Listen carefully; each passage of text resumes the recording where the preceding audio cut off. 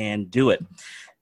So as we're about to study, if you don't mind, let's bow our heads for prayer and ask God's Holy Spirit to be with us as we're about to delve into inspiration. Because of our natural selves, we cannot understand the things of God.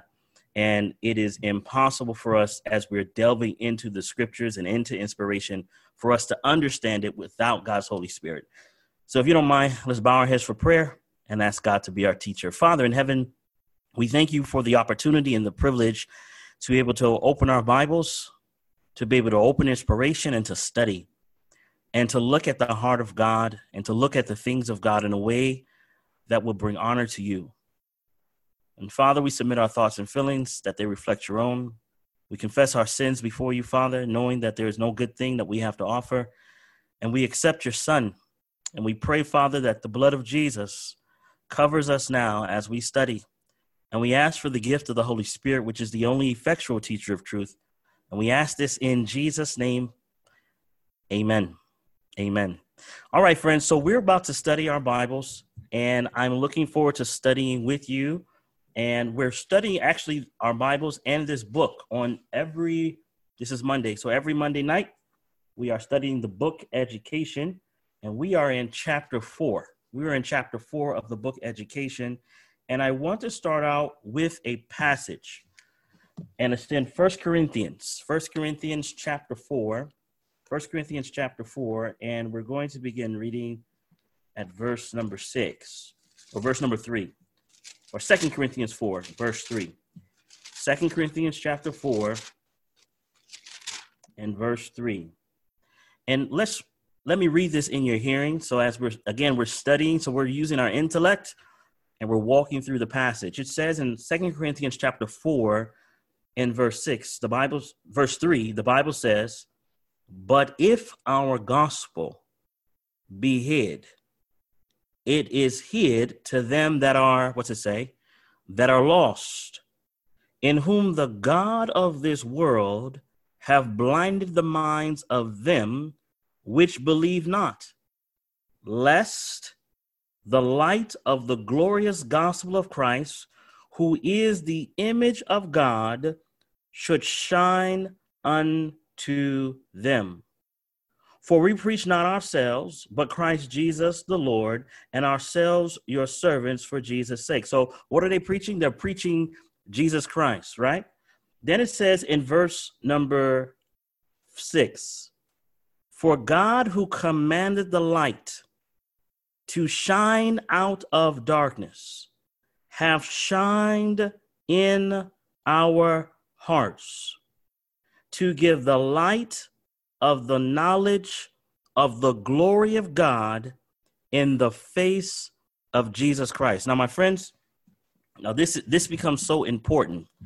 This becomes vitally important because the light of the knowledge of the glory of God is found in the face of Jesus. Don't miss that. It's found in the face of Jesus. Now, the reason why this becomes so important, why this becomes so pertinent, as we have been talking about education, we have been looking at some principles, and I want to review some of those principles with you as we are doing our study tonight.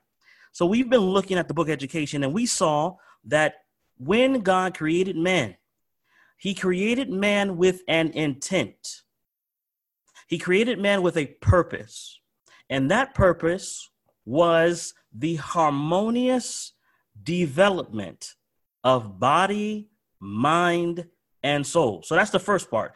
God said when he makes man in his own image, and his intent was that he would make them body, mind, and soul like himself, right? That harmonious development. And the second part that we looked at very carefully, that is when God created man, he created man to show them the idea of service. Service, not just in this world, but service for the world to come. Now, why is that important? Because this is the foundation. This is the foundation for the creation of man. This is the intent of God in the creation of men. But let's go a little bit further with this. Let's go a little bit further with this idea. In the book Education, and I want to read it to you, in the book Education, in the first chapter, It says very, very clearly, true education means more than the perusal of a certain course of study. It means more than a preparation for the life that is now. It has to do with the whole being and with the whole period of existence possible to man. It is the harmonious development of the physical, mental, and spiritual powers. It prepares the student for the joy of service in this world and for the higher joy of service in the world to come. Now, the reason why I'm reading that to you, the reason why I'm setting the premise here is because I don't know if you paid attention, but if you go with me to the Ten Commandments, go with me to the Ten Commandments for a moment. I'm going to show you something that you may have seen already. In Exodus chapter 20, verses 8 through 11, and Exodus 20, and let's read actually verse number 1 and 2. It says, and God spake all these words, saying, I am the Lord thy God, which brought thee out of the land of Egypt, out of the house of bondage. And then it says this, thou shalt have no other gods before me. Thou shalt not make unto thee any graven image or any likeness of anything that is in the heaven above, or that is in the earth beneath, or that is in the water under the earth. Thou shalt not bow down thyself to them, nor serve them. For I, the Lord thy God, am what's it say? He's a jealous God, visiting the iniquity of the fathers upon the children unto the third and fourth generations of them that hate me, and showing mercy unto thousands of them that love me and do what? Keep my commandments. This is important. Thou shalt not take the name of the Lord thy God in vain, for the Lord will not hold him guiltless that taketh his name in vain. Now, for a moment, just think with me. God, in the creation of man, gives man this idea of the harmonious development of body, mind, and soul. And the only way that that harmonious development can take place is if they know God himself. In other words, there could be no other gods before him. In order for man to know himself, he must know God. Okay, are you still with me? In order for man to know himself, he must know God. Now, keep that in mind. The first 4 commandments all have to do with our relationship to God. Are you following? The first 4 commandments have everything to do with our relationship to God. Now, if God's intent in the creation of man was that he would have a harmonious development of body, mind, and soul, then the reality is that in that relationship, in that education in regards to who God is, comes a clear revelation into who I am. Does that make sense? The clear revelation in regards to who God is a clear revelation into who I am. Now, the second part of the 10 Commandments is, let's read it. You'll see here where it says, or actually the 4th commandment, remember the Sabbath day to keep it holy, right? We remember God as our creator. But then after the 4th commandment, it says in verse number 12, honor thy father and thy mother, that thy days may be long upon the land which the Lord thy God giveth thee. So what does that commandment do? That's our relationship to our parents, to those who are above us. That's how we serve others. It's an other-centered approach. Look at verse number 13. Thou shalt not kill. Well, that idea of not killing is an other-centered approach to living. Thou shalt not commit adultery. That's an other-centered approach to living. Thou shalt not steal. That's an other-centered approach. I hope you're following along. The idea is very simple, that the first 4 commandments help us understand the development of body, mind, and soul. But the last 6 commandments talk about our service to others. Our service to others, both now and in the world to come. Now, keep that in mind, because I'm literally trying to lay a foundation, because we're about to build a case. We're building a case because we're showing the connection between true education and redemption. They are one and the same, my friends. Go with me. We're now in the book Education. I want you to see, look with me. If you have the book, go to the book Education. If not, just follow along. It's in page 28. I'm going to read this. Brothers and sisters, as I was reading this today, my heart jumped for joy. As I was reading this chapter, there's only 3 pages in this chapter, but these 3 pages are profound. Okay? Stay with me.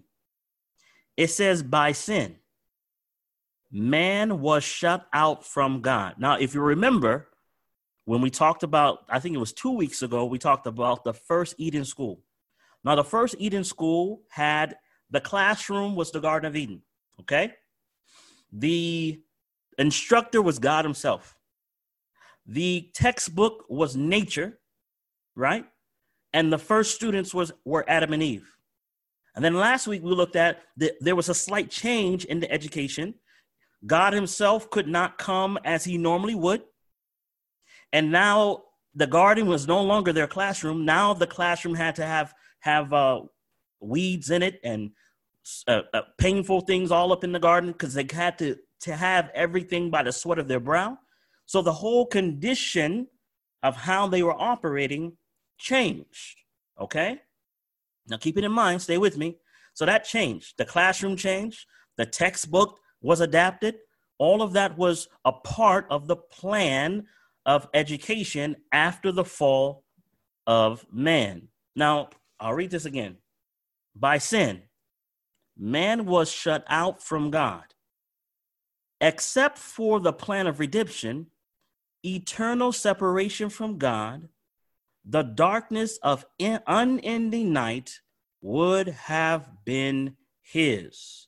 So sin caused separation. Everybody knows that. That's biblical. Watch this. Through the Savior's sacrifice, communion with God is again made possible. Well, how's that? We may not in person approach into his presence. In our sin, we may not look upon his face. Then watch what it says. But we can behold him and commune with him in Jesus, the Savior. Wait. So I can't see God face to face. I can't enter into the throne room and just demand of God to do something for me. I have to come through the person of Jesus. Stay with me. I have to come through the person of Jesus. Through the person of Jesus, now I have access to God. I have communion with God. Stay here. Watch this. The light of the knowledge of the glory of God is revealed in the face of Jesus Christ. God is in Christ, reconciling the world unto himself. So what's happened? You see, when sin comes into play, sin caused separation. So I couldn't go to God as the direct teacher anymore. And so now God has to use the imperfect creation to begin to reflect and teach his character. But this imperfect creation is not a perfect reflection of God. So what does God do? From the foundation of the world, the Lamb was slain. Jesus now is the perfect reflection of God. There's no better reflection. There's no better representation. There's no better author. All the fullness of the Godhead bodily is in the person of Jesus. He now is our instructor. And through Jesus, we now get to see God the Father. Watch. The Word became flesh and dwelt among us. We beheld him full of grace and truth. In him was life, and life was the light of men. The life, now this was profound. Watch this. The life and the death of Christ, the price of our redemption. So what is the price of our redemption? The life and the death of Christ. So if I were to ask you, what is the price of our redemption? The life and death of Christ. Watch. The life and death of Christ, the price of our redemption, are not only to us the promise and pledge of life, not only the means of opening again to us the treasures of wisdom. They are a broader, higher revelation of his character than even the holy ones of Eden knew. Stop. You gotta think about, like when I read stuff like that, you gotta think, what do you mean? The revelation of Jesus Christ was an even greater revelation of God than when God himself was teaching Adam and Eve in person. Why is that? Because in this revelation of God, this shows a deeper, more profound love of God, because now God has taken on human flesh, my friends. God has now taken on our struggle. He has taken on our burden, whereas before, mankind wouldn't know that God would do something like that because everything was perfect. Are you with me? Everything was perfect. Everything was exactly the way it was supposed to be. But now, in God's wisdom, he sets aside and puts on humanity so that humanity can see God has a direct, personal interest in your struggle. Now, the reason why I say that, you have your Bible, open with me to the book of Hebrews. Go to the book of Hebrews. I want you to see this, because it is in this relationship that we begin to understand who God is, and understanding that he is intimately connected with my struggle, with me, with my salvation. Watch. In the book of Hebrews, chapter 2, and I want us to read for a moment verses number 16, 17, and 18. Watch carefully. Hebrews chapter 2, verses 16, 17, and 18. Watch what it says.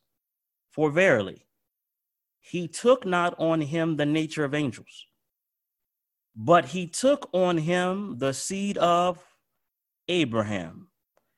Wherefore, in all things it behooved him to be made like unto his brethren, that he might be a merciful and faithful high priest in things pertaining to God, to make reconciliation for the sins of the people. Well, he was made like unto us. Yes, brothers and sisters, he was made like unto us.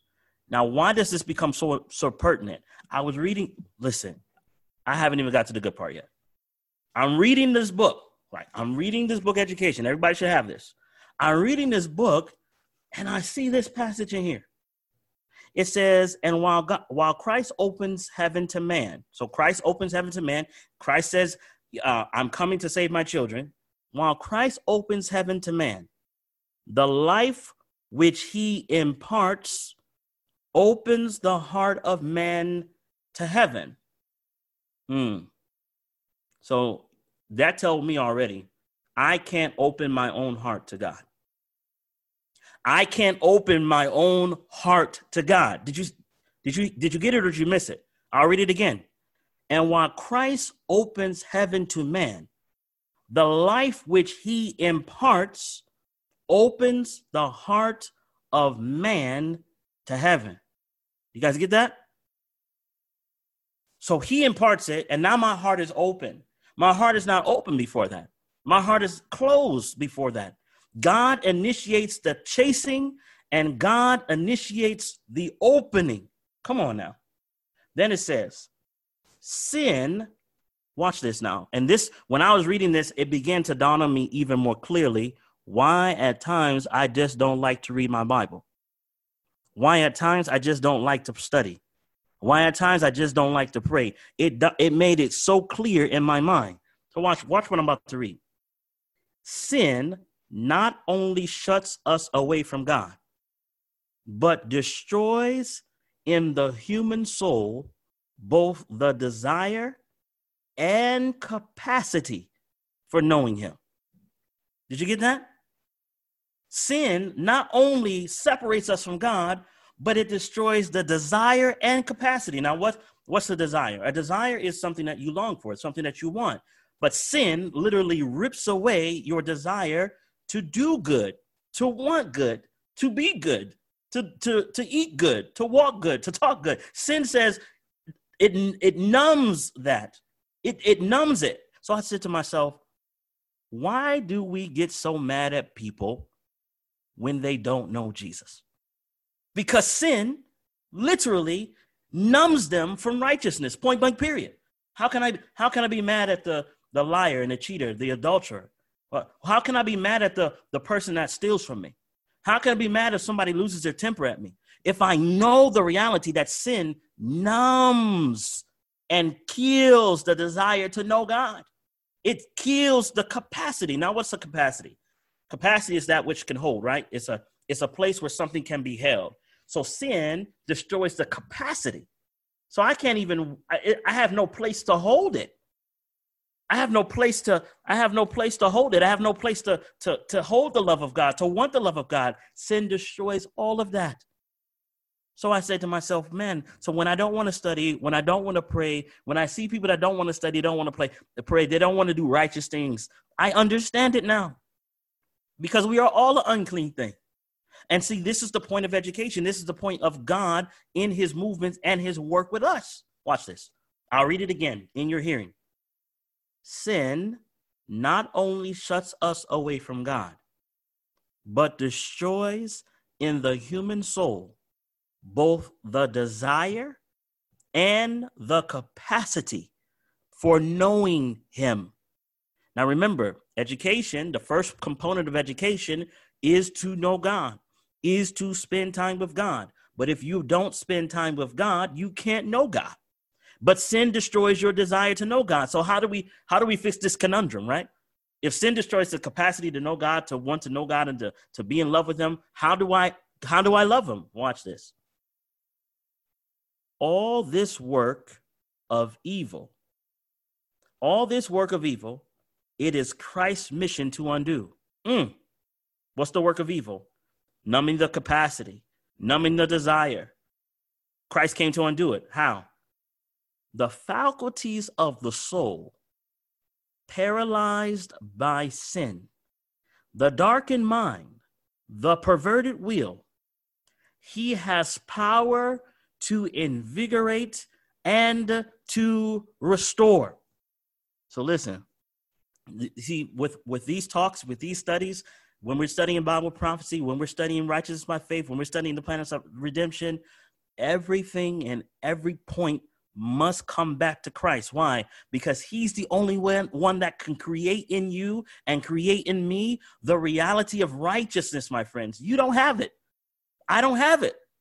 I don't want to pray sometimes. I don't want to study sometimes. That is real life. So what does Christ do? He says, well, I can invigorate. I can bring life to your dead Christian walk. Then he says this, he opens to us the riches of the universe, and by him, the power to discern and to appropriate these treasures is imparted. What does that mean? In other words, if it's imparted, that means it comes from the outside and it finds its way in. Does that make sense? So he imparts it. He gives it because I don't have it. He gives it. He puts it inside of us because we don't have it. So it's necessary, brothers and sisters, that if I am being educated, I don't care what university, what school you go to, that education must point me to Christ, because as I am pointed to Christ, he does something in me that I don't have naturally myself. Let's be practical for a moment. I'm a married man, and my wife is a wonderful, lovely, godly woman. And as a married man, my thoughts and feelings are to be towards her. Now, in this present world, the enemy is very tricky. He's very sly. He tries to throw stuff in there. And it's not like because you're married, you don't have thoughts, right? Thoughts come to your brain all the time. Things happen in your thoughts and feelings all the time. So what must a married man do in order to be pure and righteous in his dealings with his wife and his dealings with his children? What must he do? He must have his eyes fixed on Jesus. What happens? If you have your eyes fixed on your wife, you know what's going to happen, my friends? If you have your eyes fixed on your enemy, you know what's going to happen to you? You're going to end up falling. You're going to end up in sin. You're going to end up doing things that you know you shouldn't be doing, because Christ is the only one that can keep you when you can't keep yourself. Education, the point of all education, is to restore us back to what God originally intended for us to be. Well, let's go a little bit further with this. I thought that was a hallelujah moment, right?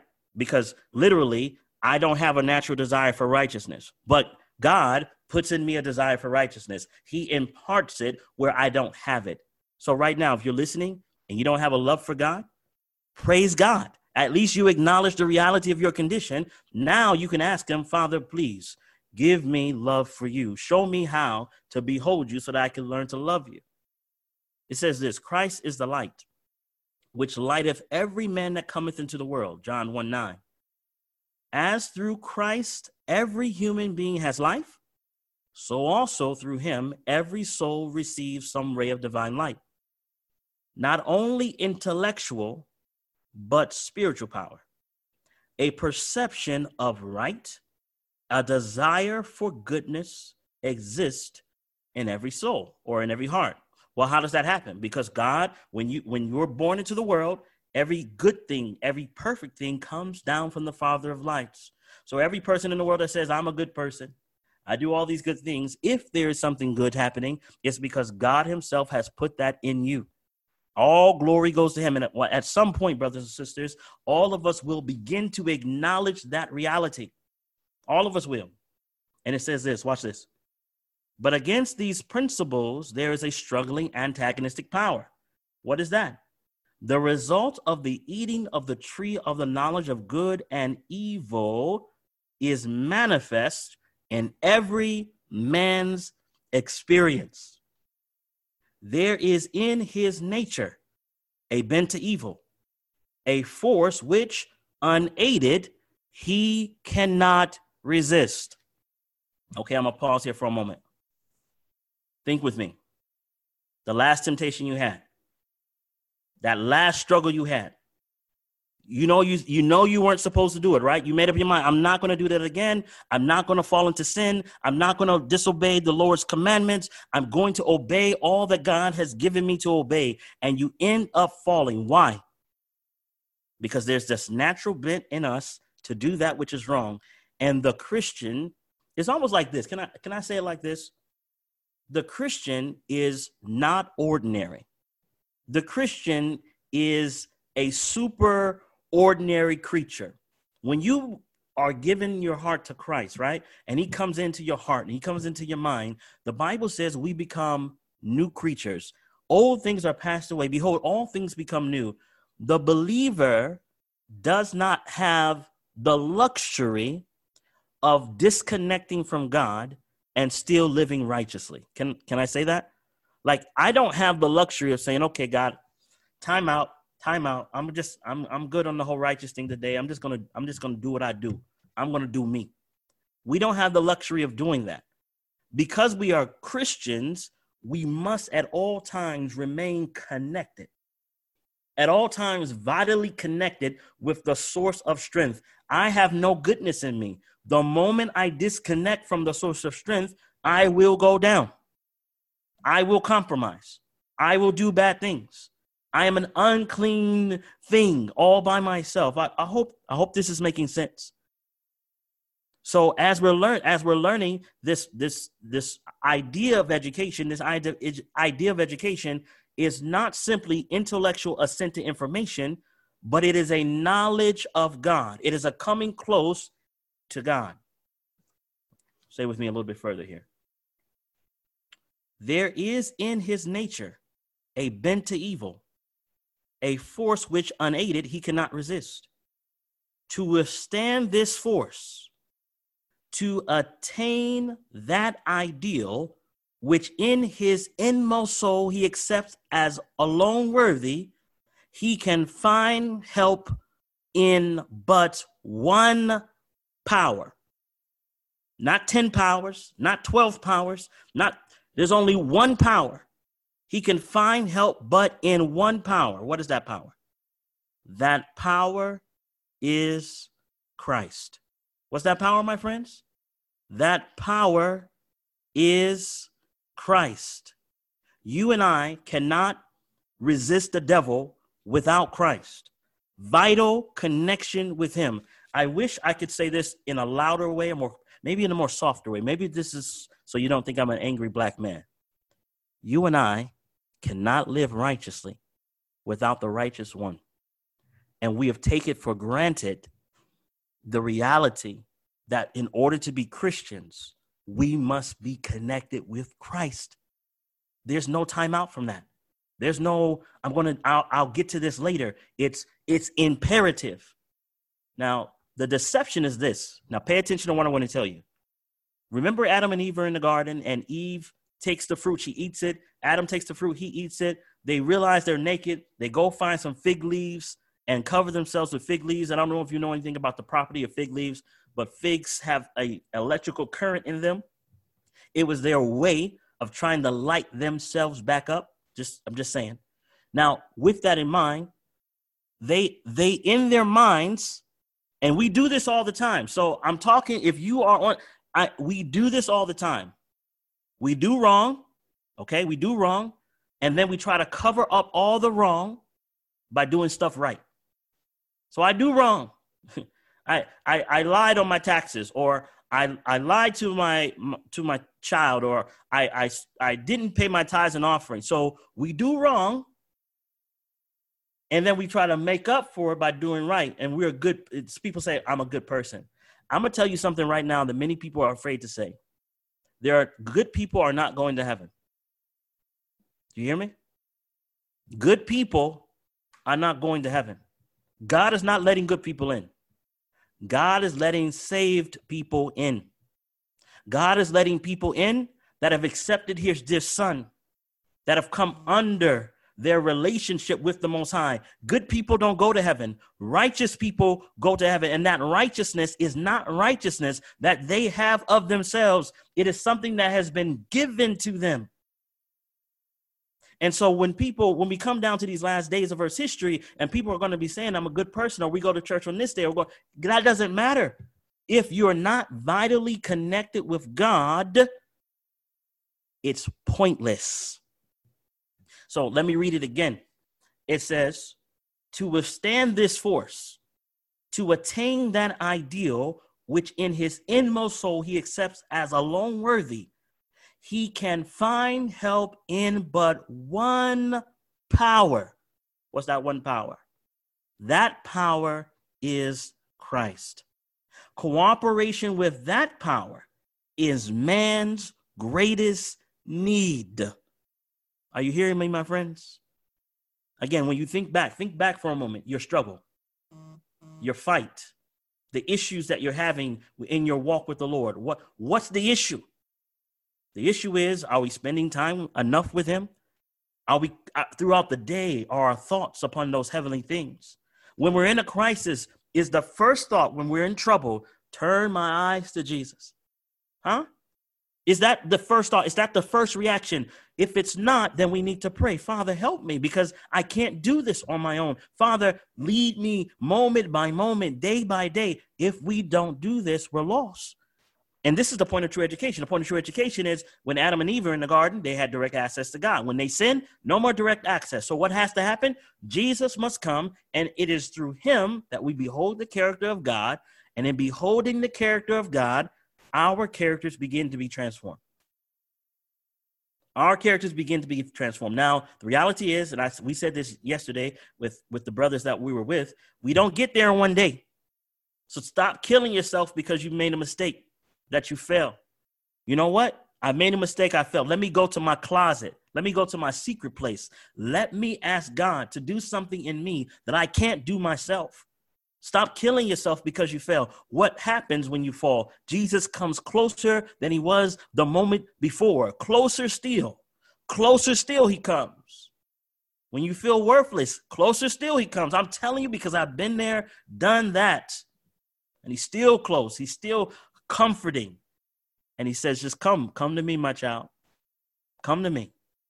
Now, the Christian in this day and age, and there are few Christians, brothers and sisters. There are many by name. There are few by experience. There are many by name. Christian, Seventh-day Adventists, Baptists, Episcopalians, Catholics. There are many by name, but few by experience.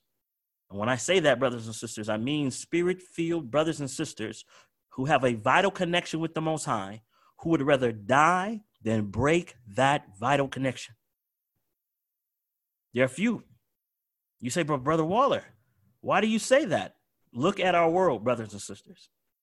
Instead of in fact, we don't even have to go that far. Look at yourself. Don't do it too long. You're going to get discouraged. But look at your own self. Look at the pride, the arrogancy that's in your heart. That's in my heart. Look at we get, listen, it's so crazy how selfish we are. We get proud when we do good things. Like if I preach good, somebody says, Brother Waller, it's a great sermon. Oh, you cook very well. Pride comes up. Simplest things. You go in the mirror. You look good. You don't realize all you are is advanced dust particles, right? You're cleaning dust because we were made from dust. We put makeup on dust. We clean the dust and we shine the dust. All we is dust amplified by the breath of God. And we take glory in things that only belong to him.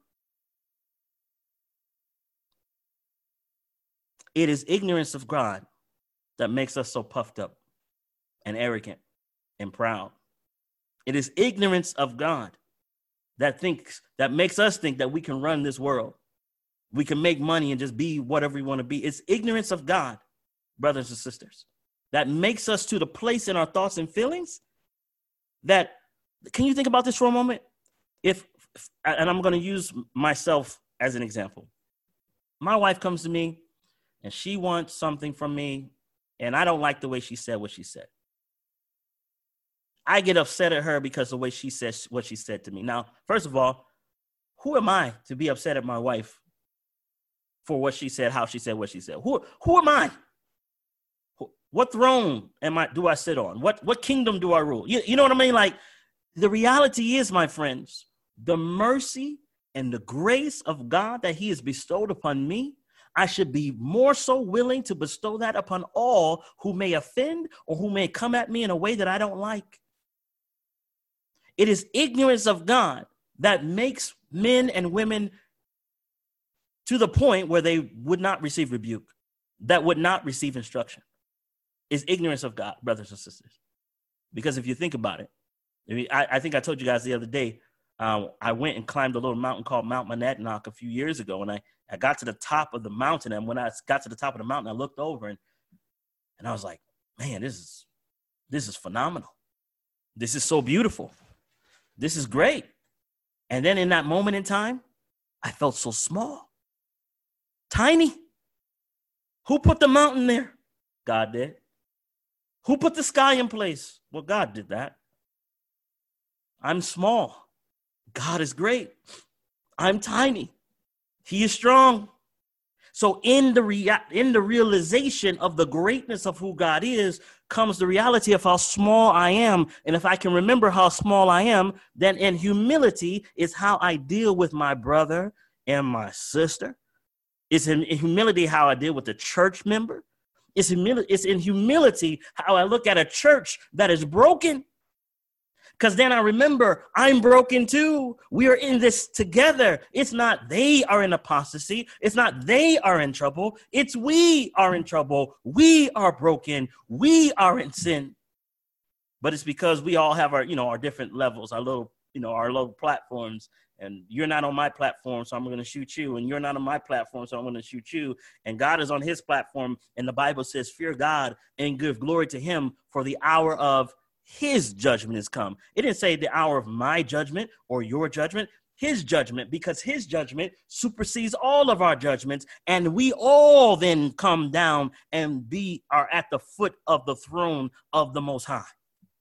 And it's in our lack of knowledge of him that we become puffed up and arrogant and proud. So true education reminds us in the knowledge of God and the knowledge of the need of my salvation, in the knowledge of the reality that I've been created and I'm not the creator. That knowledge humbles me. So the question here's a question that's thinking out loud with you right now. What have you been saved from, brothers and sisters? What has God forgiven you for? Have you forgotten where you used to be? Have you forgotten where he brought you from? It is in forgetfulness of what he's done that makes us so hard on other people. Think about it. I'm just being real with you for a moment. Think about what he's done. Think about how you used to sleep around. Think about how you used to lie and commit adultery and bear false witness. Think about it, brothers and sisters. And I'm just listing stuff, but at the end of the day, the Holy Spirit's already spoken to your mind in regards to what has been going on inside your heart and mind. And he's been merciful, and he's been gracious, and he's been kind. He's not giving us what we deserve, brothers and sisters. I promise you that. I promise you he has not given us what we deserve. But he's given us what his son deserves. What does his son deserve? Oh, brothers and sisters, his son, brothers and sisters, sits on a throne. He's given that to me. He's given that to you. His son, brothers and sisters, has eternal life abiding within himself. He's given us eternal life, brothers and sisters. His son has peace that passes all understanding. His son has all these things. All the fullness of the Godhead bodily resides in the Son, Jesus Christ the righteous, and that is available to every believing soul. I see Sister Danny put up, the only greatness is the greatness of humility. Mercy. and interestingly, humility does not come by me efforting it. It comes by beholding the most humble one. Huh? It comes by beholding the most humble one. Let me try to finish this. The true teacher is not satisfied with second-rate work. Why? What's the work of the teacher? As an educator, as a teacher, the job of the educator and teacher is to teach the child not just mathematics and accounting. It's to teach the child the development of character. But how can you teach the development of character? You can't teach that if you're not teaching them of the character of God. But how do you know the character of God? The only way to know the character of God is by beholding Jesus in action. That's why we're instructed we should spend a thoughtful hour each day contemplating the life of Christ. Can you imagine, brothers and sisters? I mean, we have 10 commandments, right? Thou shalt not steal, thou shalt not commit adultery, all those things. We have all those 10 commandments. And then there's one instruction that's given. Spend a thoughtful hour each day contemplating the life of Christ, especially the closing scenes. Now, why would that be important? Because as you behold, you become changed. As you watch, you become changed. So that's why the devil does everything in his power to get you looking everywhere else. He got you looking at your spouse's defect. Got you looking at the church's defect. Got you looking at the banker's defect. Or some of y'all so caught up in politics, got you looking at Trump's defects. Got you looking everywhere else but on Jesus. Got you being entertained by watching this or watching that. Got you doing everything else but beholding Jesus. Let me tell you something, my friends. It is in that fellowship, in that communion with God, as you're opening the scriptures, as you're beholding Jesus, as you're in prayer, God himself, begins to put something in you. I'm going to tell you a true story. This really happened to me. So many years ago, my parents were having a tough time in their relationship. And I'm not going to go into great detail, but they were having a tough time in relationship. It was my freshman year in college. And as they were going through their tough time in their relationship, I was losing my mind, okay? And I say that because my parents were everything to me. Their religion was my religion.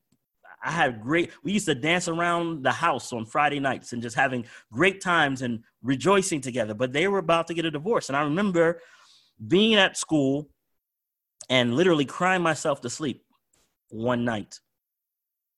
And I know I've told this story many times, but this is a true story, man. I got to tell it again.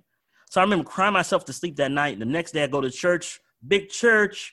Everybody come down for special prayer. I came down for special prayer. Pastor gets up and he prays. And as I'm praying, brothers and sisters, I literally could not stop crying.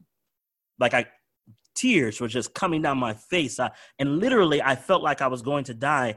And as I'm in that moment, feeling this overwhelming stress, overwhelming anxiety, as I'm in that state, I'm talking to God. Now, as I'm talking to him in my mind, because I'm not saying anything out loud, I'm talking to him and I'm saying, Father, you got to do one or two things.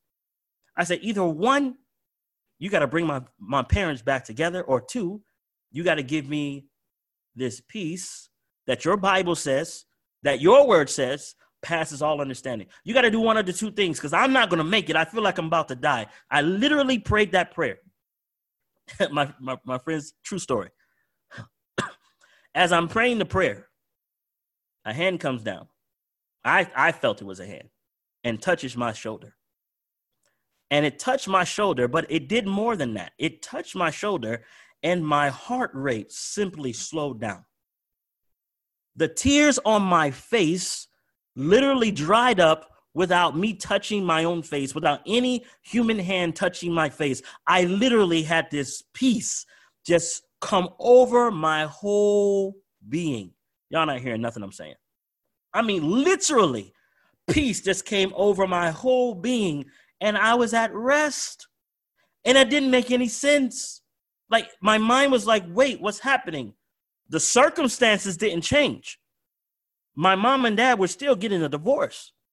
The situation around me still wasn't favorable. But in that moment, there was a peace that just came down from heaven. And it was just,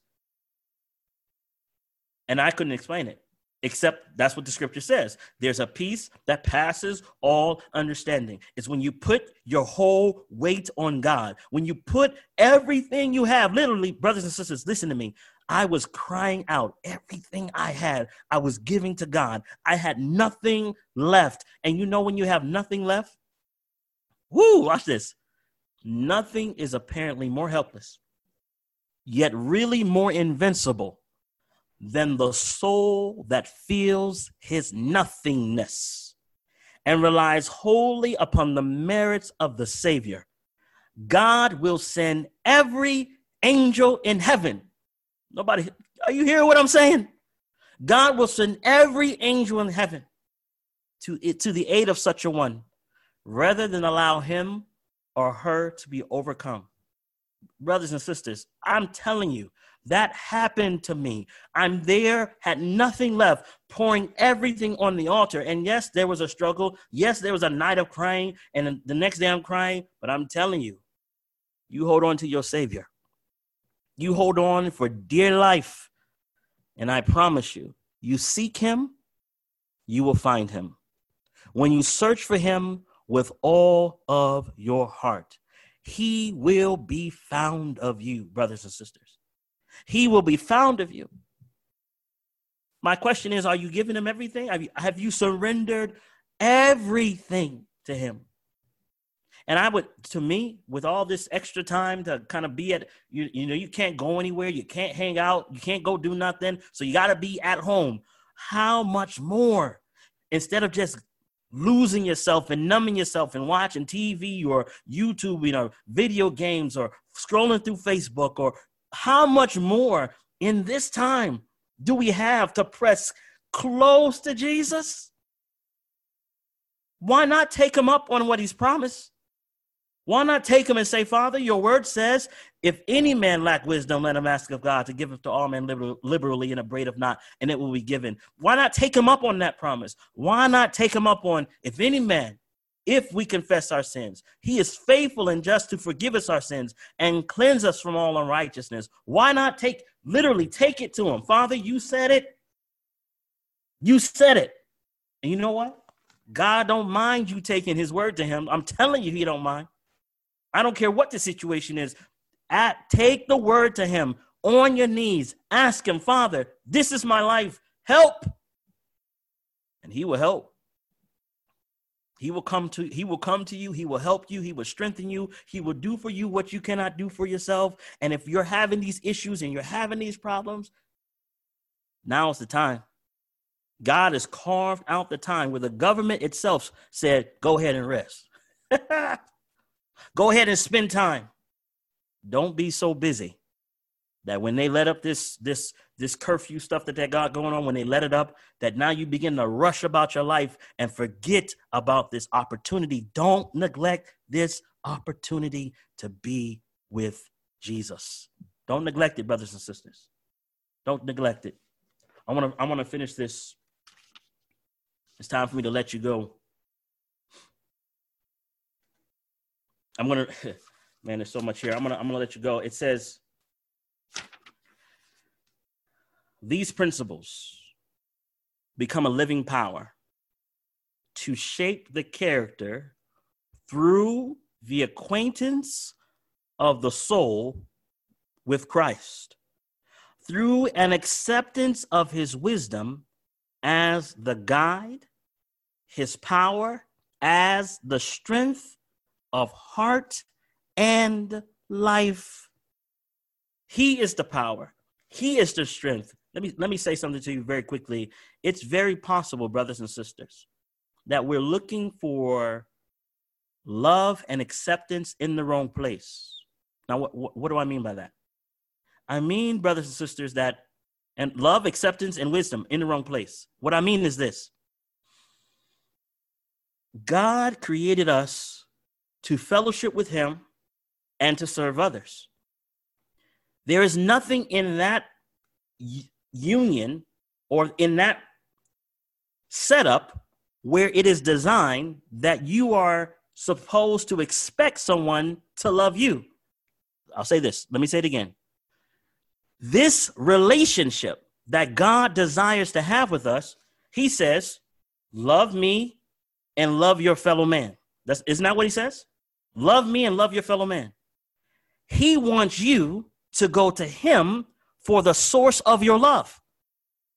He doesn't want you to go to your wife for the source of your love. He doesn't want you to go to your children for the source of your love. He wants you to go to him. He's the source of your love. And as you go to him, him being the source, now you share that love with others. And inevitably, brothers and sisters, that love will find its way back to you. But if you're looking for it from, listen, I find this interesting. There are many who desire the church to do for them what they should be doing for the church. So they say the church is in apostasy, not knowing that they're in apostasy themselves. What should I be doing? If my church is broken, if my home is broken, if my children aren't being obedient, what should I be doing? I need to go to the source of wisdom. Who's the source of wisdom? Jesus is. If I don't know what to do, if I don't know how to love my wife, what should I be doing? I should be going to the source of love. Who's the source of love? Jesus is. So if Jesus is the source, then I can love my wife when I don't have anything left. Are you following what I'm saying? Our source of love, our source of wisdom, our source of knowing what to do in the last days is not in me. And Peter trusted in himself. So when the final crisis came, what did he do? He chopped off the ears. Why are we chopping people's ears off in these last days? Because people are trying to prepare for the crisis by themselves and of themselves. He is the source. Christ Jesus is the source. He is everything to us. Everything. We're not going to finish this work with sarcasm. We're not going to finish this work by just pointing out the sins of others. It's only one way iniquity is purged. By truth and grace together, iniquity is purged, brothers and sisters. And I'm telling you, for me, I need more of Jesus. I need more of truth and grace combined. I need more of the fellowship with the Most High. I need more of his instruction in my life. I need more of prayer with my Lord. So as I commune with him, he communes with me, and I can live a life of righteousness in a wicked and ungodly world. It is acquaintance with him, knowledge of him, that will develop the character in me that will help us reflect him in this world. The great principles of education are unchanged. They stand fast forever and ever, for they are the principles of the character of God to aid the student in comprehending these principles and entering into that relation with Christ, which will make them a controlling power in the life, should be the teacher's first effort and constant aim. That is our aim as parents, as instructors, as husbands, as wives, Our first responsibility is to make sure that I am vitally connected with Jesus so that Jesus can then be reflected in me as I serve all those that are around me. Without him, brothers and sisters, I cannot serve. Without him, brothers and sisters, I cannot love. Without him, end-time events are a fearful thing. But with him, peace that passes understanding. With him, we can walk on water. With him, brothers and sisters, education and redemption are one and the same. For both education and redemption are based in a knowledge of God. And I'm praying, brothers and sisters, as we are in these closing hours of Earth's history, that our focus becomes so hyper-focused on Jesus. I mean, it comes as a natural conversation. When we have the opportunity, our hearts will spring forth to speak of the lovely Jesus. I pray that that's your prayer. I pray that today, as we are going about and engaging with family and friends, I pray that Jesus will be seen in each one of us. If that's your prayer, why don't you bow your heads with me? Ask God to do for us what we cannot do for ourselves. Our Father in heaven, thank you for your love and mercy. Thank you, Lord, for not giving us what we deserve, but giving us what your dear Son does. In this work of redemption, you desire us to see the face of Jesus. It's in the face of your dear Son that we catch a glimpse of the pureness and holiness of who you are. Father, teach us how to behold and never let go. Teach us how to have unbroken communion, unbroken fellowship. So that when the world turns towards us and as persecution presents itself, Jesus alone will be seen. Please, Lord, teach us moment by moment and day by day. Thank you for the gift of the Spirit. Thank you for answering our prayer. Thank you, Lord, for not giving us what we deserve. Thank you for giving us what your dear Son does. Please, Lord, we pray this in Jesus' name, and we claim the merits of his holy and most precious blood. Amen. Amen. Well, thank you, friends, for joining us tonight. Tomorrow night, just so you know, I think it's 4 couples coming on. We're going to be talking about how to build a happy home, and you're not going to want to miss that. So please, tomorrow night, 6:30, it's going to be powerful. These are young couples, so I'm very excited to have them on. God bless you. You have a wonderful evening. Those of you, I am sending out the study guides, but I'll probably be sending them out on Wednesday. So you'll be receiving those study guides. If you want the study guides, make sure you're part of my mailing list, and we'll get that to you. God bless you. You have a good evening, and looking forward. Oh, one other thing. If you have any questions, that's what I wanted to say. You got any questions that you would like the couples to deal with tomorrow, shoot me an email, put it in the chain in the Facebook down here. If you're in the Zoom with me, put the questions in the question box. I'll be happy to put those questions to the panelists that will be on tomorrow. So if you have any questions in regards to relationships, marriage, so forth and so on, please put those questions in the various locations that you're in right now. And also, please join our podcast. It's been going very well. Everything that we do on Facebook, we're recording all the videos and curating those, and we're also recording all the audios, so they're on our podcast as well. So God bless you. Oh, yes. Name of the podcast is The Gospelpreneur. So just check that out. All right. God bless you guys. You have a wonderful evening.